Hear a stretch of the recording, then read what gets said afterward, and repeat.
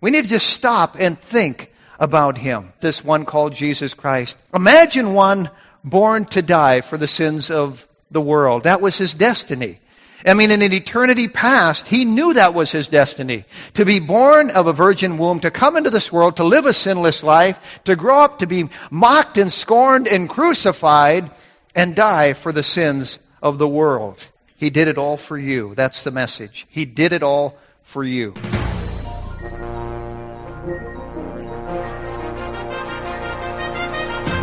The Bible says that the gospel of Christ is the power of God unto salvation.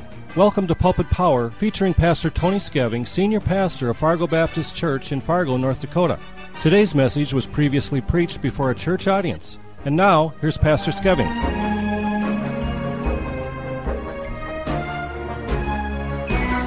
Let's take our Bibles, please, at this time and turn back to the Old Testament book of Isaiah in the 53rd chapter. Isaiah chapter 53. We've been in a little series here.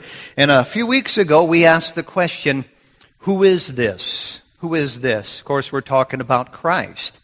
And then we followed up with, what do you do with him? What shall I do with him? Well, today we'd like to talk about what he did for us. What he did for us. This is a very famous chapter in the Bible, written about 700 years before the birth of Christ. We won't look at all of it, but we'll look at several verses of it here. Picking it up in verse number 3, it's talking about Christ. It says, he is despised and rejected of men, a man of sorrows and acquainted with grief. And we hid, as it were, our faces from him. He was despised, and we esteemed him not. Surely he hath borne or carried our griefs and carried our sorrows. Yet we did esteem him stricken, smitten of God, and afflicted. But he was wounded for our transgressions. He was bruised for our iniquities. The chastisement of our peace was upon him, and with his stripes we are healed. We find in these 3 verses, as well as many others in the Bible, a very graphic picture and a depiction of what the Lord Jesus Christ has done for us. I'd like to talk about that. He did it all for you. That's the message. He did it all for you. Let's pray before we begin. Our Heavenly Father, we ask you, dear Lord, to bless now this time in your word. I pray that we would really focus on what our Savior did for us. And Lord, that it would not be something we'd approach casually, something we'd ever get used to. But Father, we'd still stand in awe and wonder over what he did for us. Help us now to comprehend it somewhat, and we'll thank you for it. We pray now and ask these things in Jesus' name. Amen. There was a song that was written many years ago. I'm talking about hundreds of years ago. It's an ancient song. It was born in antiquity. And many of you are familiar with it, and the tune and the title, "O Sacred Head, Now Wounded." It has, I think, 7, 8, or 9 verses to it.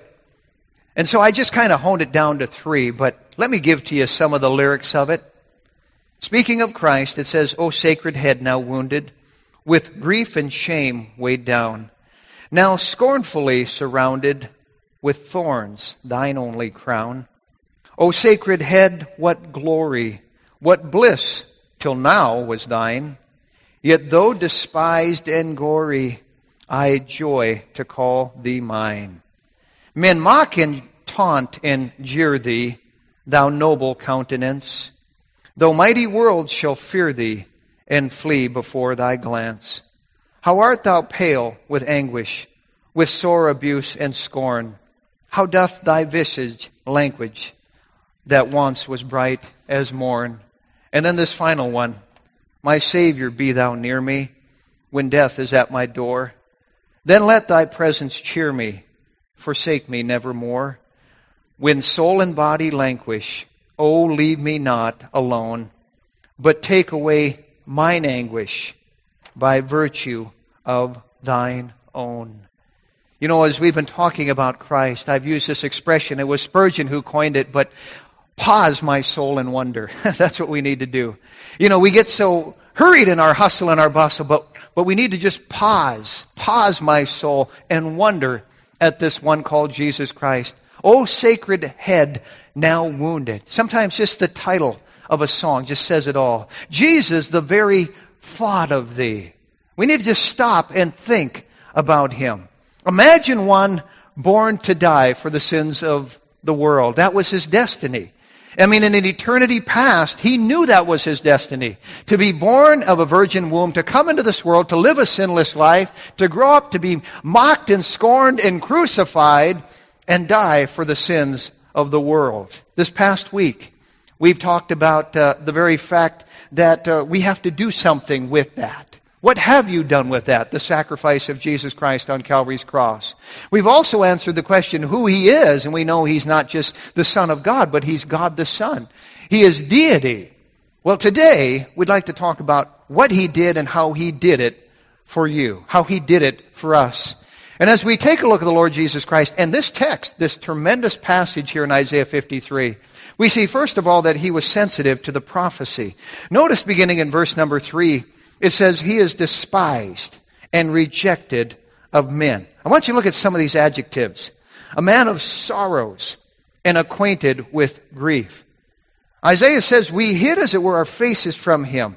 He was despised, and we esteemed him not. Of course, 700 years before his crucifixion, it's talking about what he went through as he lived his life and as he went to the cross. In verse 4, it says, surely he hath borne our griefs and carried our sorrows. Isn't that good to know? If you're carrying a burden today. It says, yet we did esteem him stricken, smitten of God, and afflicted.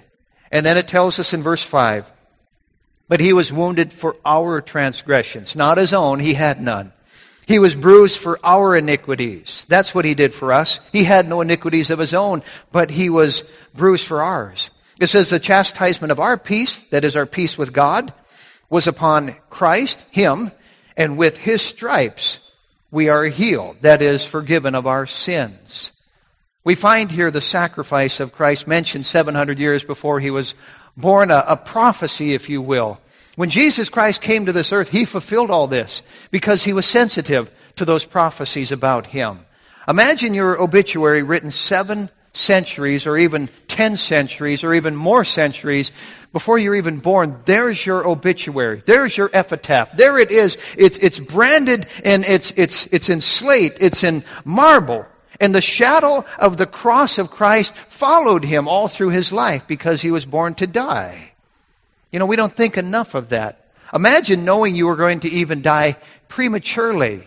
It's one thing to live out a ripe old age. In fact, I know of a fella, a businessman, an intelligent man, but he swears he's going to die at age 73. It's like he just knows it's going to happen. It's a premonition he has. And he has told me more than once, I just know I'm going to die at 73. And he's crowding 70 right now. But Jesus Christ knew it would be around age 33 as far as we can tell. Imagine knowing you're going to die prematurely. Imagine knowing you're only going to live for 33 years. The time when most couples are starting a family, there you are dying. The time when most people are entering into their career and catching their stride and just beginning to smell success, all of a sudden your life is snuffed out.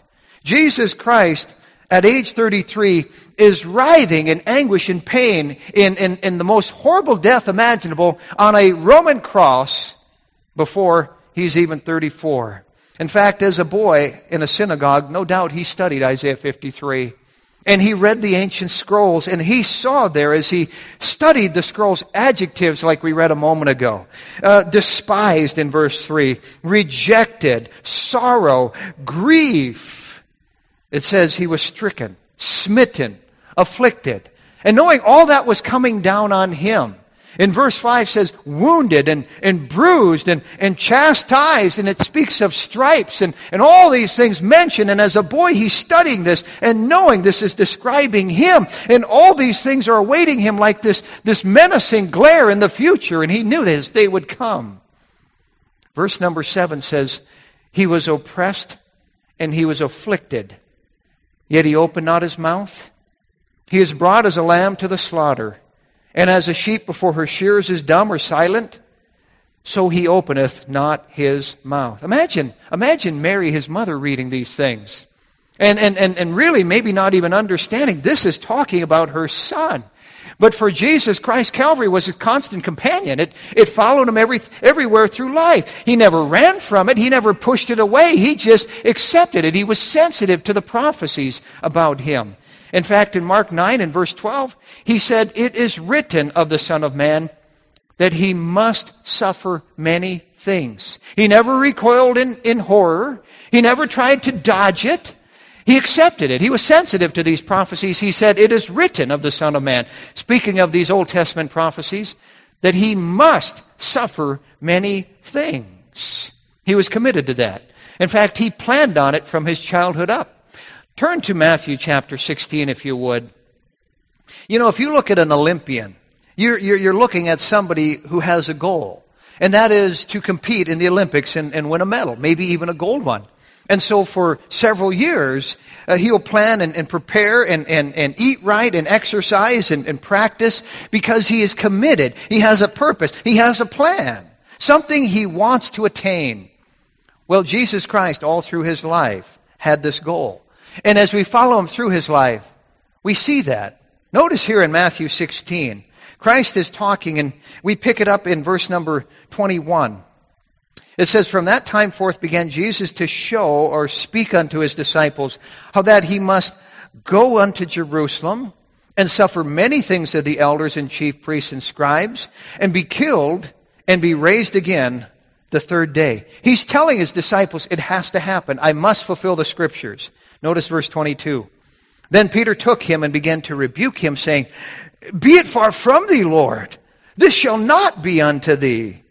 But he turned and said unto Peter, Get thee behind me, Satan, thou art an offense unto me. For thou savorest not the things that be of God, but those that be of men." In other words, he knew this was of God. Going to the cross was of God. It was God's plan to redeem sinful man and the fallen human race. Look in Matthew 20 and verse number 17. Just a page or so forward. You know, Peter didn't want to hear it. We do the same thing. When somebody gives us bad news, maybe you've had a loved one with a terminal illness and they begin to talk about when I'm gone and we cover our ears. No, don't talk like that. We don't want to hear such things. Don't say those things as though it would go away. That's kind of how Peter felt. "Be it far from thee, Lord. Stop talking like that." And Jesus said, "No, I'm sensitive to the prophecies. It must be this way." Notice in Matthew 20 and verse 17. "And Jesus, going up to Jerusalem, took the 12 disciples apart in the way, and said unto them, Behold, we go up to Jerusalem, and the Son of Man shall be betrayed unto the chief priests and unto the scribes, and they shall condemn him to death, and shall deliver him to the Gentiles to mock, and to scourge, and to crucify him. And the third day he shall rise again." Jesus Christ is telling them what's going to happen.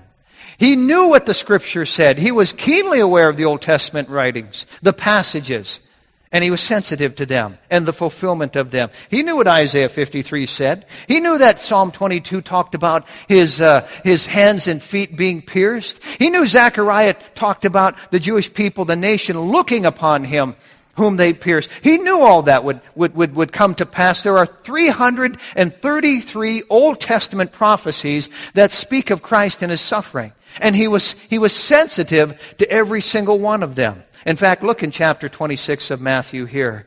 It was no secret. He told his disciples it was coming. In Matthew 26 and in verse number 1, it says, "And it came to pass when Jesus had finished all these sayings, he said unto his disciples, You know that after 2 days is the feast of the Passover, and the Son of Man is betrayed to be crucified." He said, "Fellas, it's coming." And he was aware of it, and he was willing to go through it. He was first of all sensitive to the prophecy, but secondly, he was subjected to the pain of Calvary, to the pain of fulfilling all those prophecies mentioned of him in the Old Testament. The Bible tells us back in our text, he would be despised and rejected of men, a man of sorrows, acquainted with grief. The Bible tells us, "Surely he hath borne our grief and carried our sorrows, yet we did esteem him stricken, smitten of God, and afflicted." He went through all that. He was subjected to the pain. There was emotional pain, obviously. There was mental pain. There was physical pain. In fact, turn to John chapter 13 if you would. As we follow him down that final week, he spends his waning days, his remaining days in the vicinity of Jerusalem. And it comes down after 33 years of living under the shadow of the cross. After 33 years of Calvary looming with that menacing glare over his head, it comes down now to the night before he goes to the cross. And so he assembles with his disciples. They're having the Last Supper, but they're not sitting at a table like we would picture it, or like Da Vinci painted it. No, back in the Middle East, and especially in those days, they reclined on the floor, they laid on mats, maybe they rested on their elbow, and they just kind of got in a circle. And there they shared the Passover meal, composed of lamb cooked with bitter herbs to remind them of the bondage they had there in Egypt at one time. There would be, of course, unleavened bread. There would be something called the sop. It was like a sauce that they dipped the bread in, made up with special herbs and such. And in John chapter 13, we pick up the story in verse number 21. When Jesus had thus said, he was troubled in spirit and testified and said, Verily, verily, I say unto you, that one of you shall betray me. Then the disciples looked one on another, doubting of whom he spake. Imagine Christ saying this in the middle of this meal. It's like a hydrogen bomb of condemnation. He says, gentlemen, one of you, 12 men, is going to betray me. And that would have been unbelievable. And in fact, the guy who was guilty of it was perhaps the most trusted of all 12. It was Judas. You say, well, why do you say that, Pastor? Because he was the treasurer. You don't put somebody in charge of the money that you don't trust. I'm sure he trusted the rest of them, but Judas handled the money. And Judas was the educated one. The rest of them really weren't. They were tax collectors and fishermen and blue-collar men. Judas, by the way, was probably bilingual. The rest of them weren't. Judas was not from Galilee. The rest of them were. They were humble men. Judas was the only true blue blood. And earlier that evening, Judas had already sold out Christ. We read about it in Matthew 26:15. It says, And Judas said unto them, that is the elders and the Sadducees, What will you give me, and I will deliver him, or Christ, unto you? And they covenanted with him for 30 pieces of silver. So the deal's already been made. The money's probably already on him. There, jingling in his pocket, are these 30 pieces of silver. And in verse number 21 of John 13, when Jesus had thus said, he was troubled in spirit and testified and said, Verily, verily, I say unto you, that one of you shall betray me. Imagine what went through the mind of Judas at that time. It's like the money in his pocket began to pulsate like electricity, like a lightning bolt. And yet he was cool and he was calm and he pretended. That's how cunning he was. In fact, in verse number 26, And Jesus answered, He it is to whom I shall give a sop, when I have dipped it. And when he had dipped the sop, he gave it to Judas Iscariot, the son of Simon. And after the sop, Satan entered into him. Then said Jesus unto him, That thou do quickly. Verse number 30, He then, having received the sop, went immediately out, and it was night. Notice he's dismissed. And even after he left, nobody suspected that he was such a rat that Jesus was dismissing him. Verse 29 says, For some of them thought, because Judas had the bag, that Jesus had said unto him, Buy those things that we have need of against the feast, or that he should give something to the poor. They still hadn't caught on. What an industrial strength rat Judas was.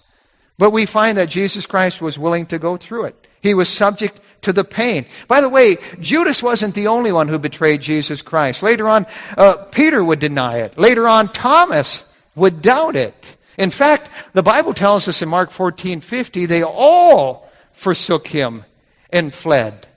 There's really a lesson here. The Bible tells us in Psalm 118, verse 8, It is better to trust in the Lord than to put confidence in man. There are some that say this is the very middle verse of the whole Bible. Psalm 118, verse number 8 tells us, It's better to trust in the Lord than to put confidence in man. It doesn't matter who they are. We should be careful about putting anyone on a pedestal. Only put Christ on that pedestal. Anybody could let you down. Jesus Christ will never let you down. I don't want to be put on a pedestal. I don't want to be the subject of some person's ideal and have to live up to it. Nobody can. The Bible says it's better to trust in the Lord than to put confidence in man. Well, Jesus Christ had been forewarning them, and even at this meal, He's telling them what's impending. And no doubt it was a very, very sad environment. So as we read on, we find in chapter 14 of John, verse 1, He says, "Let not your heart be troubled. Ye believe in God, believe also in me. Let not your heart be troubled." That's our Savior. With unspeakable agony, just hours away, He's not thinking about Himself. He's thinking about the sorrow amongst His men. He's trying to encourage them. He's trying to comfort them. He gives them that hope. In fact, the Bible tells us they even sang. And the Bible tells us in Matthew 26:30, when they had sung an hymn, they went out unto the Mount of Olives. Let me give you a little tip here. This is something that could encourage you when you're down. That is singing. Singing is a powerful thing. Music's a powerful thing. There are some who say it's just amoral. It's not good or bad. Au contraire. Music's a powerful thing, and the devil can use it for his benefit, or God can use it for His benefit. There was somebody that was carrying a heavy burden this last week, and I said, "Why don't you just sing a little bit?" I encouraged them to do that, because it can be such a powerful thing. God's music, of course, it can drive the devil away. And what they sung that night, we don't really know. We can speculate. Maybe it was that same Psalm 118. But look in Matthew again, chapter 26. At that point in the evening, Jesus Christ departs, goes to the Mount of Olives, but He pulls 3 of His apostles away from the rest of the others. And the Bible tells us what took place then in Matthew 26 and in verse number 38. "Then saith He unto them, My soul is exceeding sorrowful, even unto death. Tarry ye here and watch with me. And He went a little further and fell on His face and prayed, saying, O my Father, if it be possible, let this cup pass from me. Nevertheless, not as I will, but as Thou wilt." The Bible tells us, "And when He cometh unto the disciples and findeth them asleep, He saith unto Peter, What? Could you not watch with me 1 hour?" For those who doubt the humanity of Jesus Christ, we see Him sorrowing in the garden here. We see His heart heavy. We see His humanity. You know, the book of 1 John was written to the agnostics who actually claimed that Jesus Christ was God the Son, but He wasn't human. He wasn't man. But here we see His humanity. As we look at Him here, He's sorrowful. He is saying, "O my Father," in verse 39, "if it be possible, let this cup pass from me." For those who doubt the humanity of Christ, we see Him here in all His humanity, carrying that anvil on His shoulder now for 33 years, the cross of Calvary, and now knowing it's time. It's the time. You know, sometime in my life, before I die, I want to go to France and I want to visit Normandy, where our forces landed on June 6, 1944. After months and even years of planning, it was D-Day. And it came down to where General Eisenhower just simply said, "It's time, fellas. It's time." Imagine after 33 years of Christ carrying that burden upon Him, it was now time to go to Calvary's cross. It was long anticipated, and of course it's been long remembered. Verse 39 again says, "He went a little further and fell on His face and prayed, saying, O my Father, if it be possible, let this cup pass from me. Nevertheless, not as I will, but as Thou wilt." We see His human heart here. All that Isaiah had said about Him, all that David had said about Him, all that the prophets and the angels had said about Him comes down to this moment now. We see the raw emotion in it all. We see the anxiety. We see Him grieved here in the garden. Why? Because He knows He's about to be separated from His Heavenly Father. Something that has never happened before. It hits like lightning, the fact that Him and His Heavenly Father are going to have to part because Christ is going to take the sin of mankind upon Him. The Bible says that the Heavenly Father is of holier eyes than to behold sin. So God would have to turn His back as the sins of the world are put on Christ, and it's going to crush His heart. Now, before He would endure the physical pain, the mob arrives. There's Judas. He points out Jesus Christ. It's about 1:30 in the morning, and they rush to judgment. They rush to judgment. In this world of jurisprudence, what took place there in that trial would have been a joke. It's at night. That was illegal. It was before a biased jury. That was illegal. There was no defense for the accused. That's illegal. They couldn't even prove anything on him. And so they finally pin on him blasphemy. He's blasphemed. He's worthy of death. But only the Romans could put Christ to death. And blasphemy to Jehovah?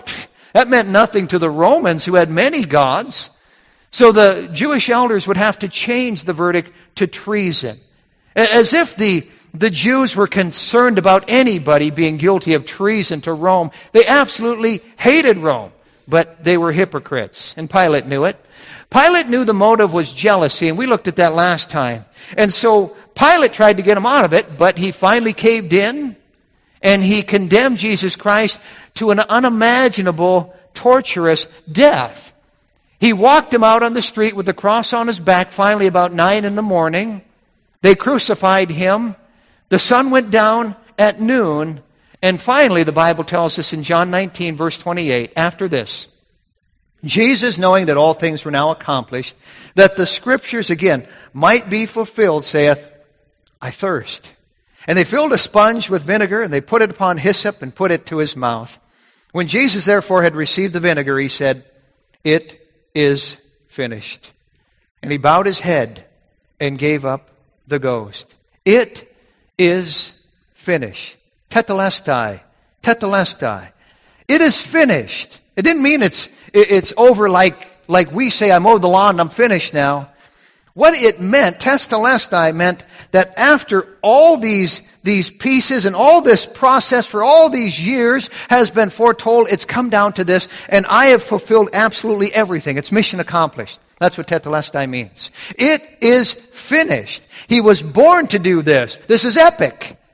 He had gone to the cross. We read it so casual. But the reason he was on that cross in the first place is for us. He did all that for us. He took our place. He paid for our sins. Think about your sins, if you would, for a moment. The sins of your childhood. The sins of your adolescent years. We just hang our head, I think, if we really stop and think about it. The sins of our later years, if we want to call them that. The lies, the selfishness, the anger, the temper, the rage, the bitterness. Sins of manipulation and sins of pride and sins of gossip and larceny and even now the sin that plagues us. Jesus Christ nailed it to the cross. He did all that for us. The law demanded a blood sacrifice. The Heavenly Father demanded it. But when Christ said, it is finished, He was saying, no more of those animal sacrifices. This is the one sacrifice for all time. It is finished.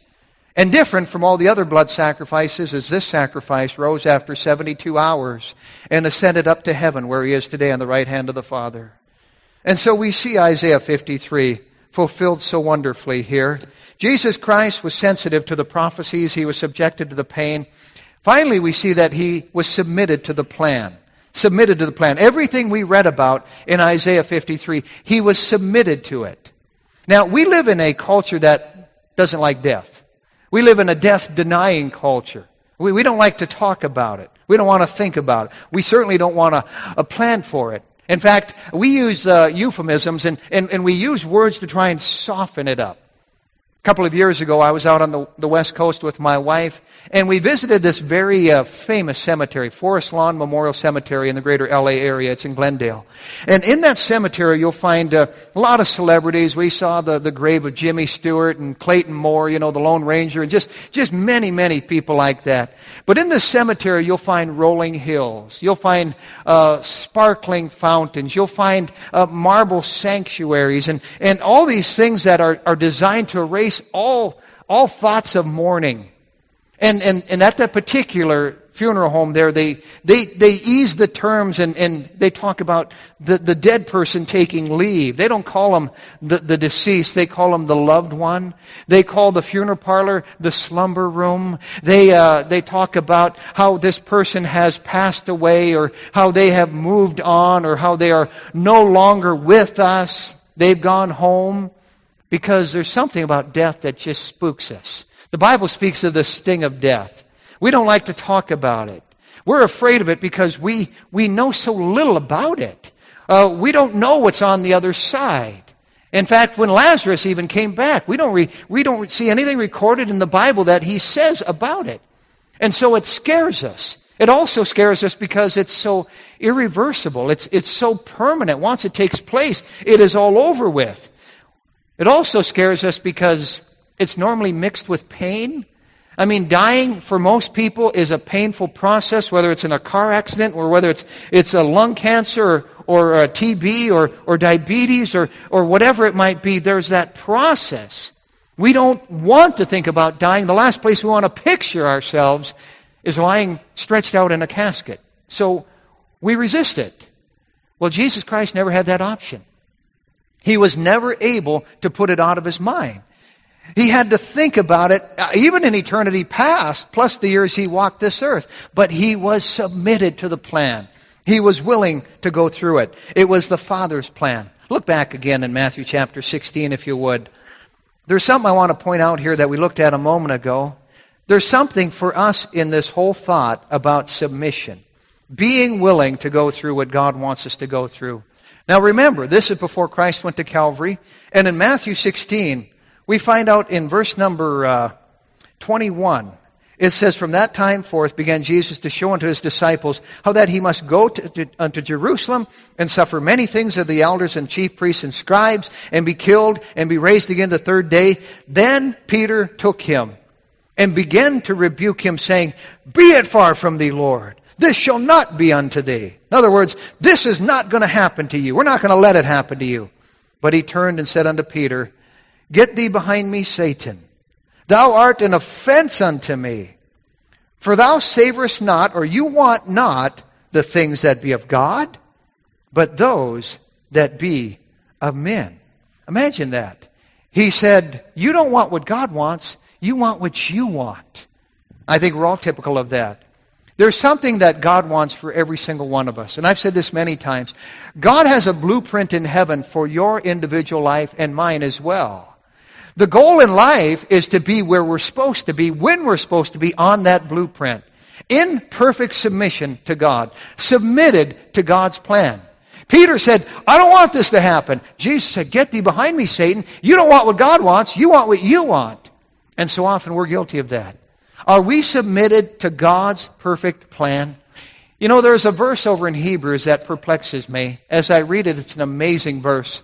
But in Hebrews 12 and verse 2, it speaks of looking unto Jesus, the author and finisher of our faith, who for the joy that was set before him endured the cross, despising the shame, and is set down at the right hand of the throne of God.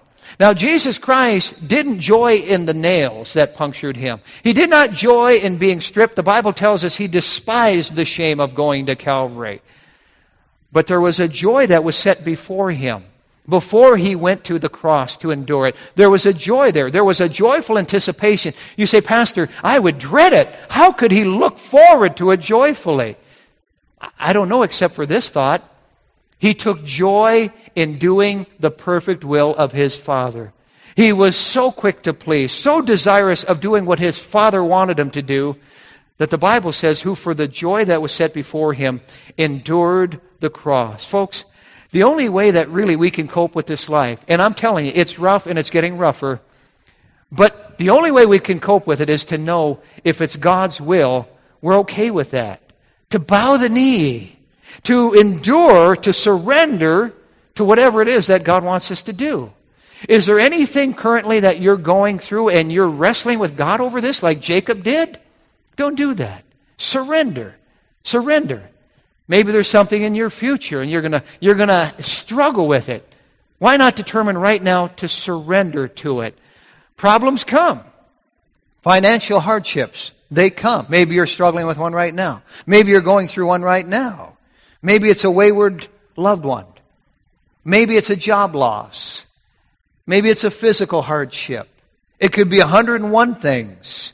None of us want to go through it. In fact, we would try and dodge it. And in some cases, there are those who even get mad at God and bitter at God, miffed at the majesty, as I put it. Not Jesus Christ. Notice again in Matthew 16, verse 23, He turned and said unto Peter, Get thee behind me, Satan, for thou art an offense unto me, for thou savorest not the things that be of God, but those that be of men. What was Peter's problem? Well, he was more interested in his agenda than God's. It's our problem as well. But Jesus Christ didn't need any naysayers at that time. He didn't need anyone trying to hold him back. He said, Peter, surrender, bow the knee. It was true then, it's true now. We need to bow the knee. Jesus Christ was willing to do that, to surrender. The only way to save the world was really to submit to the plan of God. Even after Calvary, he's talking to a couple of disciples on the Emmaus Road. He says in Luke 24:26, Ought not Christ to have suffered these things and to enter into his glory? Wasn't this supposed to happen? Now, it begs the question, why do we have to go through these trials? Well, it makes us stronger. And when we get stronger, we bear more fruit. We bring God more glory. In John 12:24, Christ said, Verily, verily, I say unto you, except a corn of wheat fall into the ground and die, it abideth alone. But if it die, it bringeth forth much fruit. Trials help us to bring forth more fruit because trials strengthen us. Trials make us wiser. Trials grow us in compassion and so many other things. I was talking to a preacher recently about his trial, and he said, it has tempered me. It has knocked the pride out of me. He said it's improved his preaching. It really will. There are something about trials that you just can't read in a book. And God wants us to grow. Why? So that we can do more for Him, so that we could bring Him more glory. And so remember that when you're tempted to complain. Jesus Christ never complained. He was submitted to the plan. Submitted to the plan. The Bible tells us in 1 Peter 2:23 of Christ, who, when He was reviled not again. When He suffered, He threatened not, but committed Himself to Him that judgeth righteously. When Christ was going through it, He didn't lash out. He was committed to Him, that is the Heavenly Father, that knows what He's doing, that judgeth righteously. We find out that Christ was surrendered. Such surrender behooves us. But aren't you glad that Jesus Christ surrendered? That He submitted to the plan? Now, why is that so important? Well, in John 12:32, Christ said, And I, if I be lifted up from the earth, will draw all men unto me. Speaking of crucifixion, speaking of being lifted up from the earth, the purpose of it all was to draw the sinner unto Himself. No cross, no salvation. No cross, no forgiveness of sins. No cross, no payment for our iniquities. Jesus Christ had to go to that cross. Why did we need Him to die for our sins? Because we're hopeless, helpless sinners who cannot work our way to heaven. The Bible says it's not by works of righteousness which we have done, but according to His mercy that He saves us. There are a lot of people and they say, well, I'm trying to live a good life so I can work my way to heaven. Well, if you look at what God requires, you even look at the Ten Commandments, you find out that people are guilty of putting other things ahead of God, taking God's name in vain, not keeping God's day holy, not honoring their parents, guilty of lust or adultery of the heart, guilty of anger or murder of the heart, guilty of lying, guilty of stealing, guilty of coveting, in fact, guilty of all 10. It behooves me to think there are some people trying to work their way to heaven, and they're doing such a lousy job of it. The key is Calvary. The key is Christ. The key is that sacrifice that I've been talking about. The key is that blood that was shed. And the fact that Christ, when He shed it, said, It is finished, tetelestai. Now the work's been done. The price has been paid. Just accept it. Just receive it. Just humble yourself and repent of your sins and let the cross span that mighty gulf that we sing about between you and God. There are a lot of people, they think, well, Jesus died on the cross, so He's the Savior of the world, so thankfully I'm going to heaven for that, like it's some automatic thing. No, you must do something with the sacrifice of Jesus Christ on Calvary's cross. You must change your mind about your sins. The Bible speaks of that as repentance. And you must turn and put all your faith in what Christ did on the cross as the only thing that you're trusting in to take you to heaven. Not your baptism, not your church membership, not your good works, but the sacrifice of Christ plus nothing, minus nothing. Now, You can ignore your death, but you better not ignore His death. You better look to Calvary. You better look to what He did and the fact that He did it all for you. You've been listening to Pastor Tony Skeving of the Fargo Baptist Church in Fargo, North Dakota. If you would like a CD of today's message, you can obtain one by sending a gift of $2 to Fargo Baptist Church, 3303 23rd Avenue South, Fargo, North Dakota, 58103. That address again, Fargo Baptist Church, 3303 23rd Avenue South, Fargo, North Dakota, 58103. We hope you'll join Pastor Skeving next time right here on Pulpit Power. Pulpit Power is a production of Heaven 88.7.